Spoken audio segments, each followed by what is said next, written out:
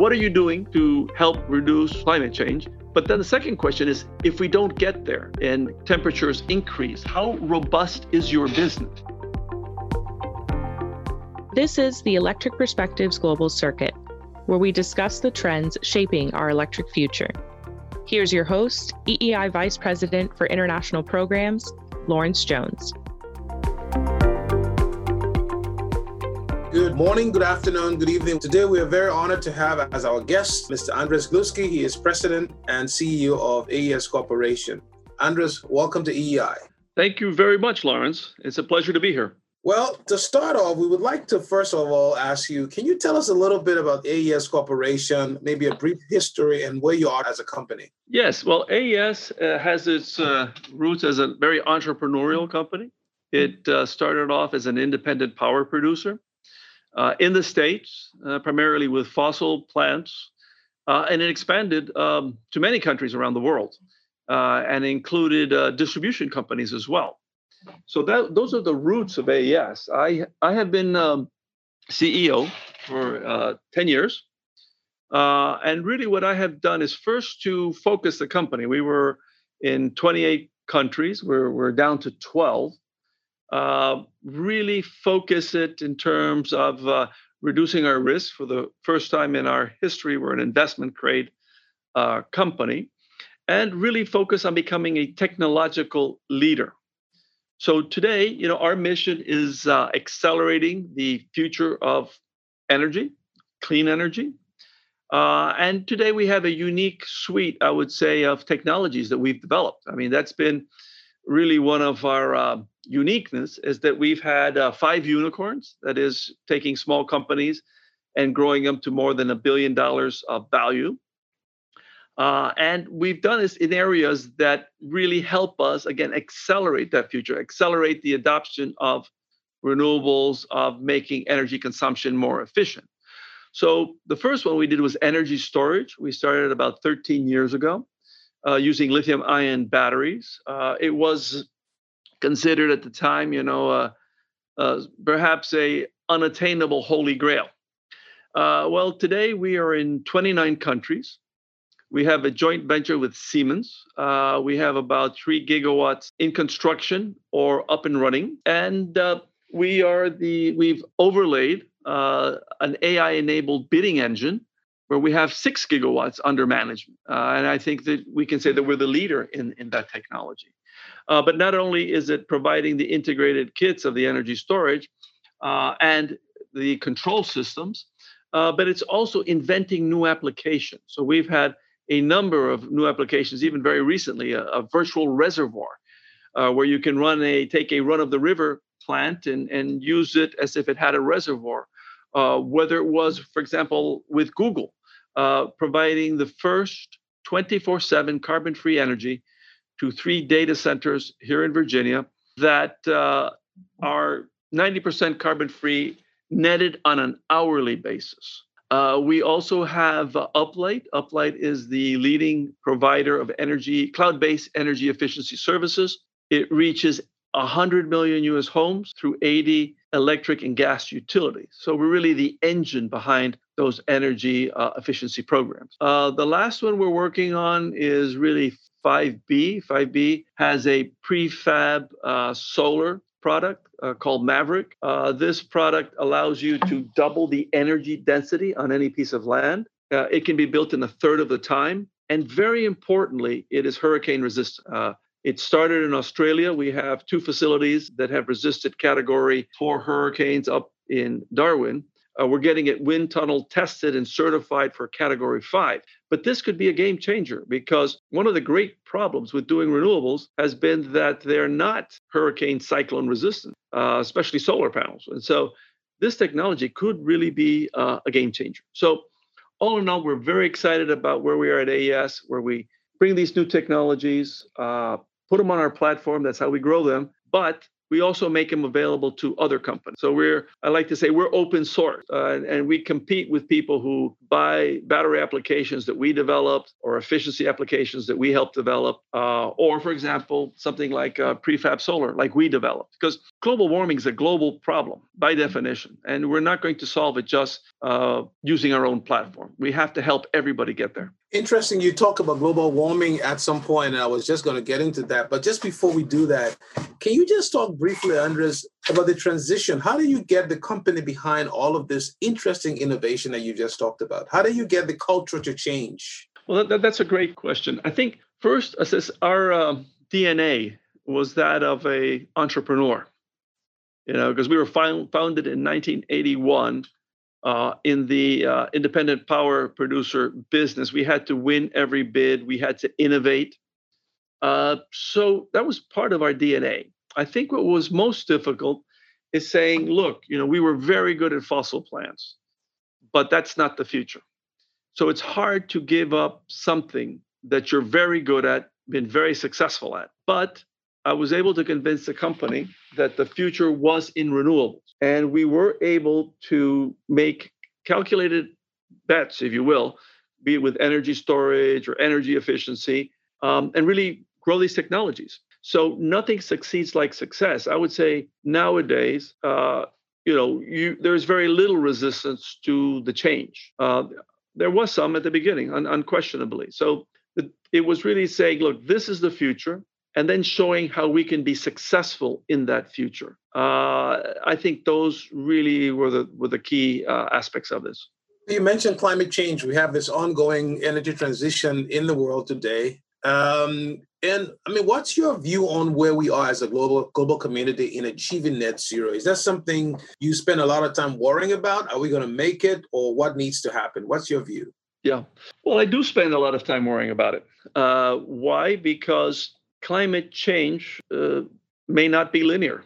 That's how we think about it. That it's going to gradually change, and we have a certain number of years, and we have to cut emissions, and then things will be all right. Well, maybe it's a nonlinear process. And, it kind of like as glaciers melt, the world gets warmer, gets hotter faster. So I think we have to move very, very quickly. What does worry me? Well, what technologies are available? That's why we spent so much time creating new technologies and new applications and making them available.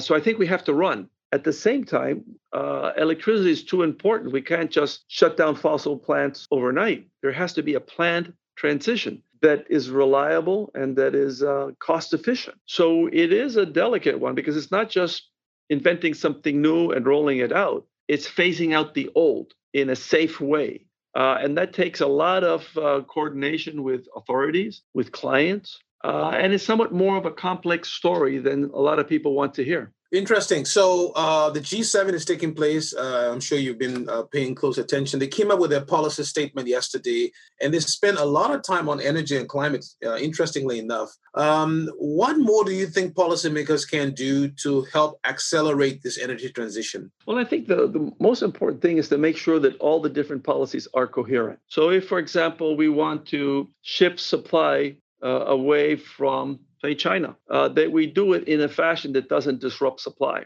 Because the way I see it, and I cut my teeth as a businessman in telecom, is that the growth in demand, I think, will be faster than people expect. So we have to make sure that we have the supply to meet that demand. So if we have to relocate factories and find new supplies of various minerals and et cetera, that it be planned. Because if you do it otherwise, it could disrupt supply, it could slow down the program. Tax policies have to be consistent with that as well. So I'd say more than anything is that policymakers have to stand back and say, okay, if global warming is our ultimate challenge, to make sure that the other policies are consistent with that. And there may be things that they want to change, sources of supply, et cetera, but to do it in such a way that gives industry the opportunity to shift. So, I don't think there's any resistance to any of the policies I've heard. It's just a question of how do we phase them in such a way that doesn't slow down the process.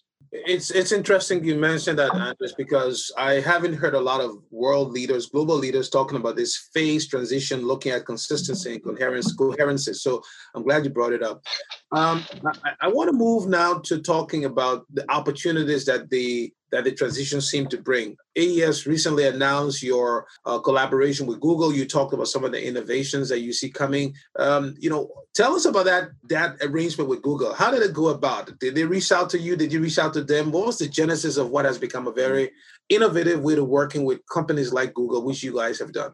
Yes, as I said, we're open source. So we work with our competitors, quite frankly, to make them more energy efficient. And, we will compete for a RFP, with people using our technology. So that's been a decision that we've taken from the start. So with Google, that same philosophy, we've worked with a lot of clients to say, what do they really want? How can we mutually achieve it? So really was, I'd say, reaching out from both. Google had some very innovative things they were working on, and they saw that we were leaders in technology. So we sort of mutually came together to work on things.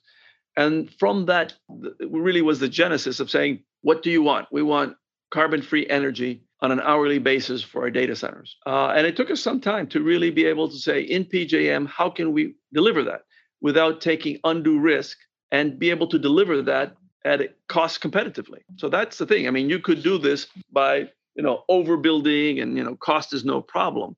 But that's not what's going to be accepted by the market. It has to be cost efficient, and it also has to have a level of risk that's acceptable to the parties, because this is a long-term agreement. And we are committed to having 90% carbon-free energy 24/7. So what happens if there's a snowstorm? What happens in other circumstances? So it's a lot of modeling are behind this, a lot of risk mitigation is behind this. But it's certainly something that, it's a similar optimization problem that we face in many cases. We're working on a green ammonia, large green ammonia project in Chile. It's the same problem. It's how do you deliver cost-efficient, 24/7 carbon-free energy? And it's not only Google that faces this problem; it's other corporations as well. So we're ready to assist them as well. In terms of innovation, I mean, this is cool. I mean, I hadn't heard about the optimization engine behind it, so this is great. You are an investor-owned utility, and it's very rare to hear a lot of utility companies doing what you're doing, making a lot of investments in innovation, R&D. How are your investors responding to these kinds of positive news with regards to your investments in innovation? Is that something, it's a plus or minus, or is it sort of a just be careful? What's your take? I would say today it's a plus. There certainly was an education. Okay. Sometimes people were looking at me funny when I would talk about new technologies, say 5 years ago, that I was saying, look, this is the future and we have to invest in it. Today, some people weren't particularly impressed, but look, we've had 5 unicorns, meaning small companies that we started with $50 million and are now worth more than $1 billion today. And we've had 4 in the last 5 years. So that I think has settled the issue.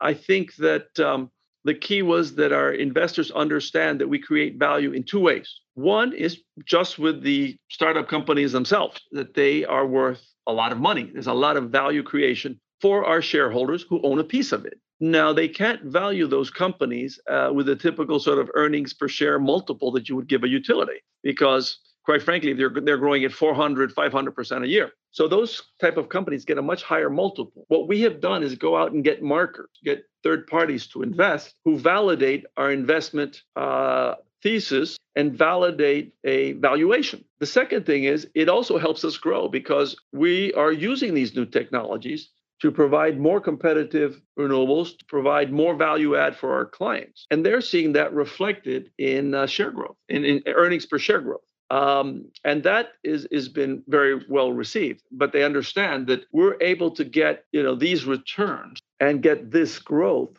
because of our knowledge of the new technology. So they're getting value 2 ways. One, in the traditional business, which they know how to value in terms of growth and cash flow and earnings per share, but they get a kicker. And that kicker is the value of the startups themselves. Do you see this as a model for our industry because of all of the transformation that's happening with the rise in distributed energy resources, and some of the challenges to the conventional business model, do you see this pathway as something more and more electric companies will consider?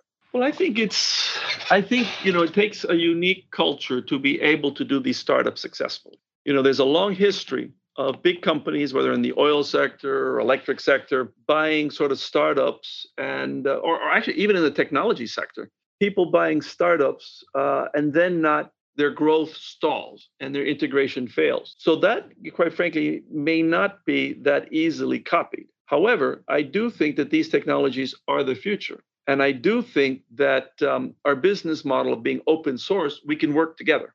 So I do think the companies should think more about these models, about energy efficiency, about new technologies, in working with open source people like us. I think there will be a lot of companies in our space that will have more sort of the utility model, which is you create a technology and you use it yourself, and you use it for a competitive advantage versus your peers.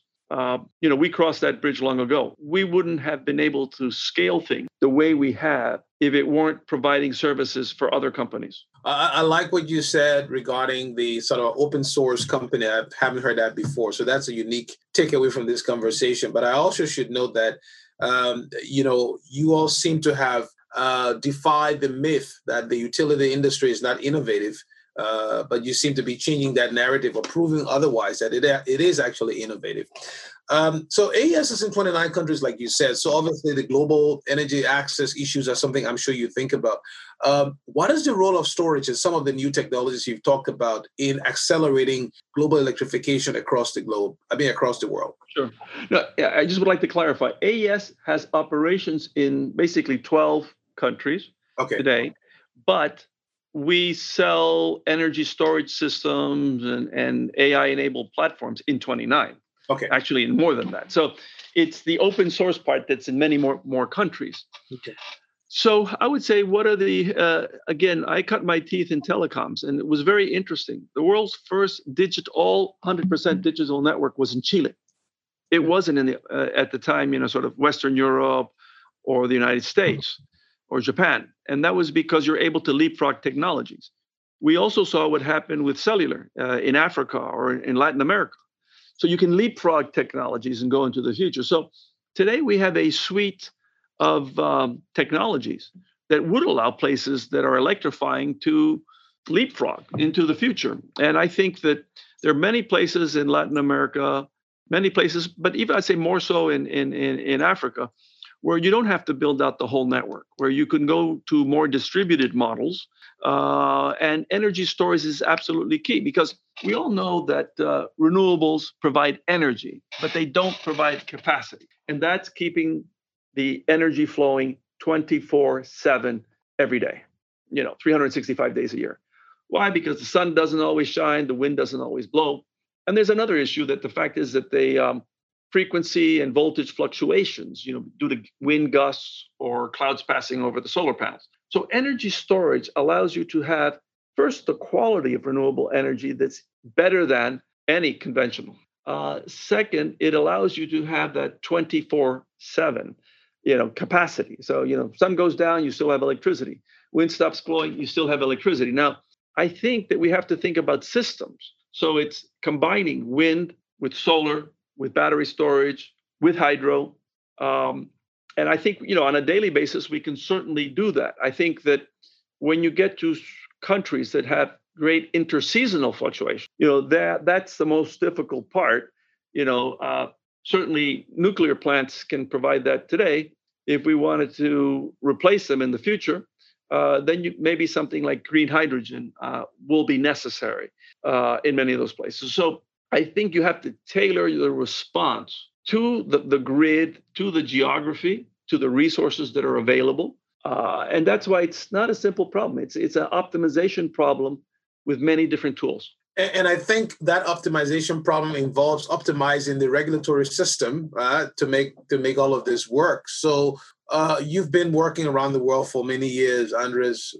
Why is it taking us so long to increase electrification, say in parts of Africa and other parts of the world? I mean, I mean, if you were to talk to African leaders or other leaders from developing countries, what would you tell them? Hey, guys, get this thing done. It's not difficult. What are they missing? Well, there's a tendency. See, electricity regulators are judged by how reliable the network is to a great extent. So if anything goes wrong, they're blamed. So I think there's a natural tendency to be somewhat hesitant about new technologies because you want to go with the tried and proved, the tried and, this works, this worked in Germany for 100 years, it's going to work here in Africa. However, the truth is that a lot of the regulations are 20 years behind the technology, and it's going to even get worse. So my recommendation would be to really work with organizations like EEI to really see what's the latest in regulation, to be able to leapfrog the technologies. Don't rebuild the past. We don't have to bury, hundreds of tons of expensive copper to get you a network and places electrified. So you have to be on top of the latest technologies. An interesting case has been Chile. I mean, Chile was where we put in the first grid-scaled energy storage successfully in the world. And that's because the Chilean regulator tends to be very progressive and open to new technologies. So Chile is a wonderful example. I mean, we told with the Philippines about adopting energy storage to talk to the Chileans. Don't if you don't believe us, because we're effectively have a economic interest, talk to a disinterested party. So I think it's more important than ever because what you're facing is demands from the population. And especially in Africa, that's such a young population, youngest population on the globe, a very connected population through mobile, cellular, creative. Give them the power they need. Give them to them in the best way. So what will be resistance? Well, you might have state-owned large companies which are a little bit afraid of this, and the regulator may be afraid of this, but if I were the leader, I would really try to push the envelope. And also, quite frankly, Africa did a wonderful job in most places with cellular phones. So build on success. You were successful with cellular. Now be successful with more distributed energy. And obviously, attracting capital, attracting investors is going to be key. And that's one of the areas where you seem to have done such an excellent job. So I want to talk about your leadership philosophy. So you took over AES 10 years ago, I believe, and you have turned all these unicorns into these really successful organizations. Can you tell us a little bit about your leadership philosophy? What are the three things that would characterize why Andres is being so successful in what he does? Well, I'd really say it's the team has been successful. Obviously, we're doing a lot of things. There are a lot of people who know more about the various technologies than I do. I would say that what have I done? AES is interesting because it always was very progressive, flexible, and very non-hierarchical, very flat. And we've always valued everybody's voice. So I'd say if I've done anything right is to choose people and put them in the right spot. We call it aces in their places. And so we have a lot of very talented people, but they're very different. So how do you get a very diverse team in terms of abilities, I would say, and outlook to work very effectively together? And that I would say is the best thing that we've done. We've created an atmosphere where innovators have thrived, where new ideas thrive. At the same time, we're financially very prudent. We have very interesting discussions. We have a very interesting approval framework. It goes through where it's more collaborative than most developers. So it's not a zero-sum game, which I like, because when we have a problem, people from all over the world will swarm it and get the problem solved, and then they all go back to their jobs. And I don't really have to say, well, because you did this, you're getting X $1,000. It's a more holistic approach.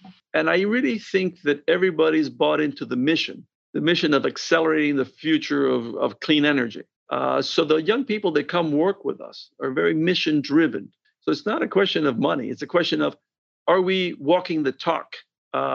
Do we provide them with interesting and challenging experiences? And of course, that's very true for the startup companies that we partner with. If we bureaucratize them or stifle them, they're not going to choose us. So it's not, it's been a very interesting experience learning from all these people. And so my job has been like an orchestra conductor, where I have a lot of different instruments and I have to play them harmoniously. So I would say that's been my job. It's interesting. I like the idea of the orchestra, the finding harmony in the organization. And so it just, I think, speaks to the fact that then AES is not just an open source externally, you're also an open source internally, based on what you just said. I was going to ask you a little bit about diversity, equity, and inclusion, but you seem to have gone down that path a little bit in what you said. But another acronym in the industry that I know AES is very keen on is this whole ESG. And you all were one of the leaders in making your, disclosure framework a couple of years ago. Where do you see ESG going from now? I mean, you have this situation where the G7 countries are talking about the mandatory disclosure and other forms of disclosures being put on different industries. So what's the future for ESG from where you sit? Okay, if I may, I just want to mention something on diversity and inclusion. Today, 40% of our board is female, 40% of our board is minority. And if you look at our senior management team, 30% is female. And I would say that, we have people from many countries.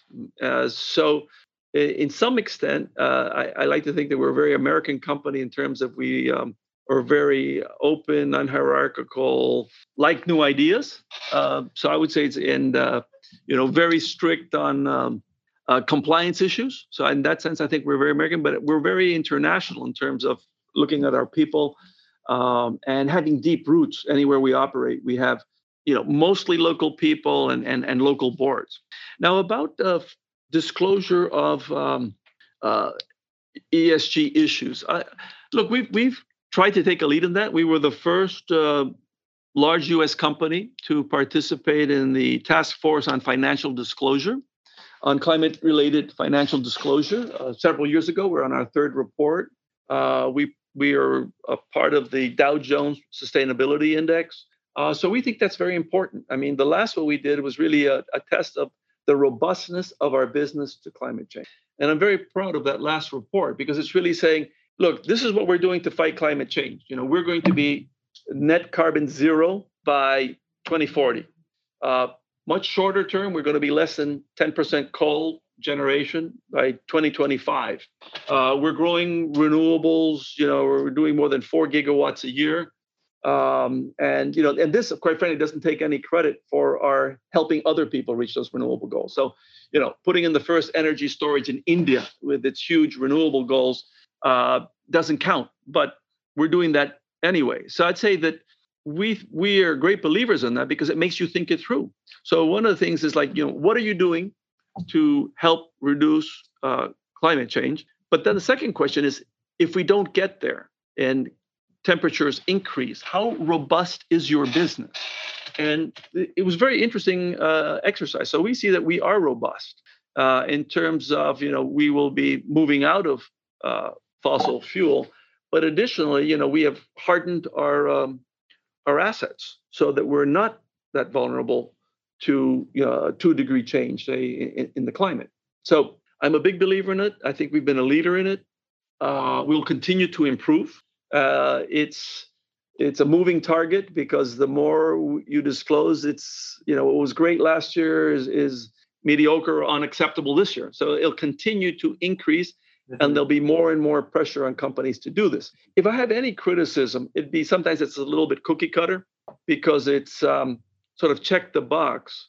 And sometimes there's a much more interesting story behind the box. Interesting. Just two more questions, Andres, to end, or maybe three. One, you mentioned India, and that just wanted me to ask a question about how do you manage your risk around the world? I mean, you're one of the few U.S. companies, electric companies, that are happen to be active in so many countries around the world. And at a time when a lot of people sort of are pulled back. So what convinced you to stay engaged with the world in terms of investments? And how do you navigate the world out there in terms of risk and other kinds of concerns that some investors may have? Well, risk management has been so a constant since I've been CEO. I mean, we've really looked at weather risk, commodity risk, currency risk, regulatory risk, off-taker risk. I can say mathematically, we're 70% less risky than we were when I started. And we're investment grade today, where AES was never investment grade in the past. So what have we done about our business to make it so less risky? So our basic business is long-term contracts in dollars with investment grade off-takers. So geography is but one risk. So if I'm selling to Google or I'm selling to one of the big mining consortiums, if I'm selling to big banks in dollars in one of these countries, it's a lot less risky. So it was very interesting to watch human beings outperform algorithms last year, because when COVID hit, and honestly, we were the first to talk about it, the first to shore up our supply chains, and we were the first to work remotely. And we were somewhat penalized for it after my earnings call. When COVID hit, our share dropped quite dramatically. And people were saying, well, that's Latin American exposure, international exposure.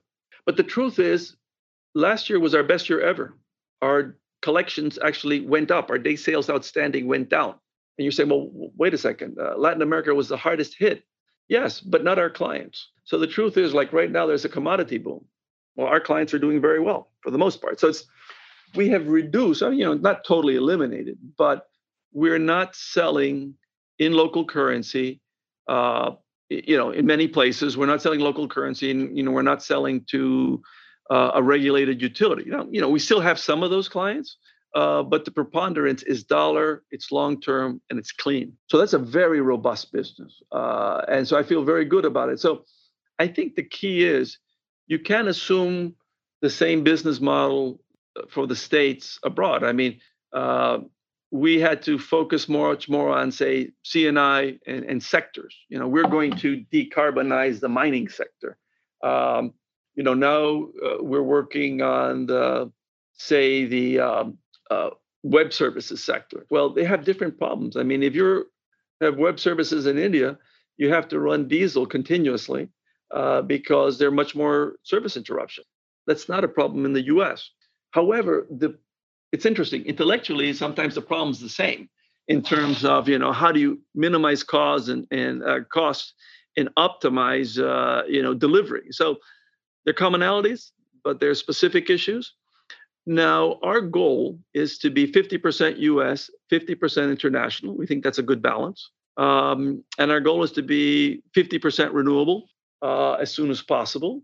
And our goal is to, be zero carbon by 2040.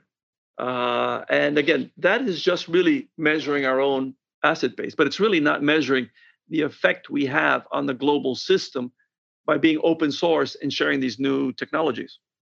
So it's both the direct and indirect contribution you're making to climate change that is sort of not captured by the standard approach to measuring ESG.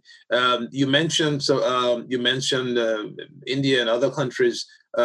Just lastly, before we ask my last person a question for you, Andres, is supply chain. It's come up a lot. The U.S., the Biden administration just released a supply chain analysis they've done. It's come up in Europe recently at the G7, a lot of discussions on supply chain. What concerns you and what excites you about the evolving supply chain when it comes to clean energy? Well, I'm excited that the whole world wants to, be more involved in the supply chain. Mm-hmm. I think it makes it more robust. And I think it's a good development. For example, our energy storage company, Fluence, recently signed a deal with Northvolt, and they're building a new battery factory in Poland. And we'll have one train dedicated to us, and we'll jointly participate in developing some of the new batteries. So, I can see that, Africa, Middle East, Europe, that will be probably the most efficient supply of batteries, and that's a great thing. We will have a similar agreement for Asia and a similar agreement for the Americas. So it's not anti-globalization. It's just saying, making your supply chain more robust, quite frankly, lowering the carbon footprint by transporting things less distance. So to me, I think what's important is that the changes be made in a way that allows us to actually make the investments. I think we all had a lot of fits and starts in the States when it was what was going to be done, for example, with supply of solar panels from China. What was the tariff? We didn't know. Then there was a tariff on the solar panels. Then we worked on setting up a factory here in the States with one of the big suppliers. But then they put a tariff on aluminum.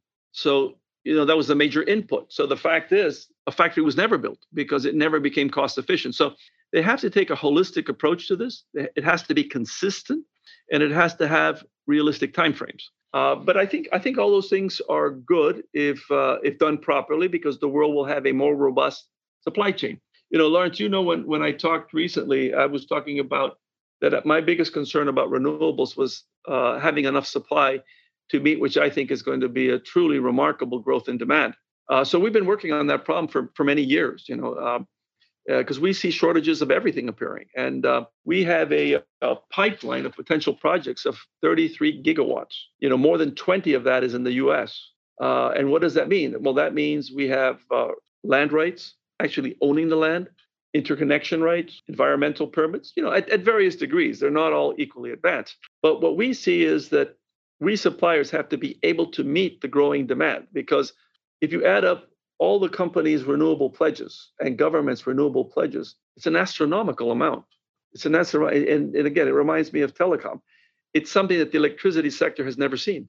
So we're working on having a robust supply chain, but of everything, of developers, of equipment, of land, of permits, and of technologies. Yeah, and just to put a punctuation mark on that point about supply chain, one of the concerns I know I've had, and listening to you brings it up again, is what happens if the rest of the world wants to get at that high level of renewable. Could you see a demand surge that will lead to a price surge, right? So all of a sudden the demand for these resources go way up. Obviously, then the price of electricity and the price of renewable goes up. Well, I just want to end, Andrew, two quick questions. One, you mentioned open source, which makes AES a very interesting company. Open source. How do you attract young talent to this industry? Well, honestly, we're having no trouble attracting young talent. I mean, just like we're able to attract small companies to work with us, we're able to attract young people to come work with us. I think that the cultural aspect is very important. So millennials are much more interested in mission and are much more interested in work culture than, say, baby boomers were, where financials were number one. So I'm not saying financials aren't important, but you have to give them the complete package. So what's very important is that you walk the talk. So nobody is perfect. We aren't zero carbon yet. So they have to see that we're very sincere about making a huge effort to get there.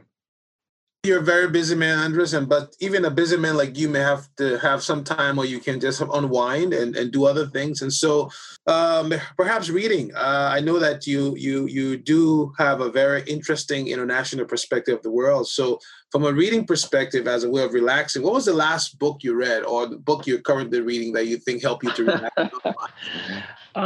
Look, I tend to read nonfiction. So I've been reading... let's see, I sometimes have a couple books at once. So I've had some sort of geopolitical books analyzing the conflict among the major global powers, books on demographics. I think that's, I'm an economist by training, but I think that the big thing that people have missed is demographics. So for example, analyzing Japan. You can't analyze Japan economically if you don't understand the graying of the population. What will happen to China as it grays? What are the effects on Europe? And what are the effects at the opposite end of the spectrum in Africa with this tremendous demographic boom? So those are some of the things that have interested me the most recently.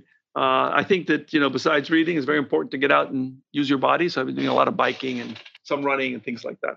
Well, Andres, thank you so much for taking your time to spend with us here at EEI Global Circuit. And we look forward to seeing you sometime again soon. Well, thank you very much, Lawrence. It's always a pleasure.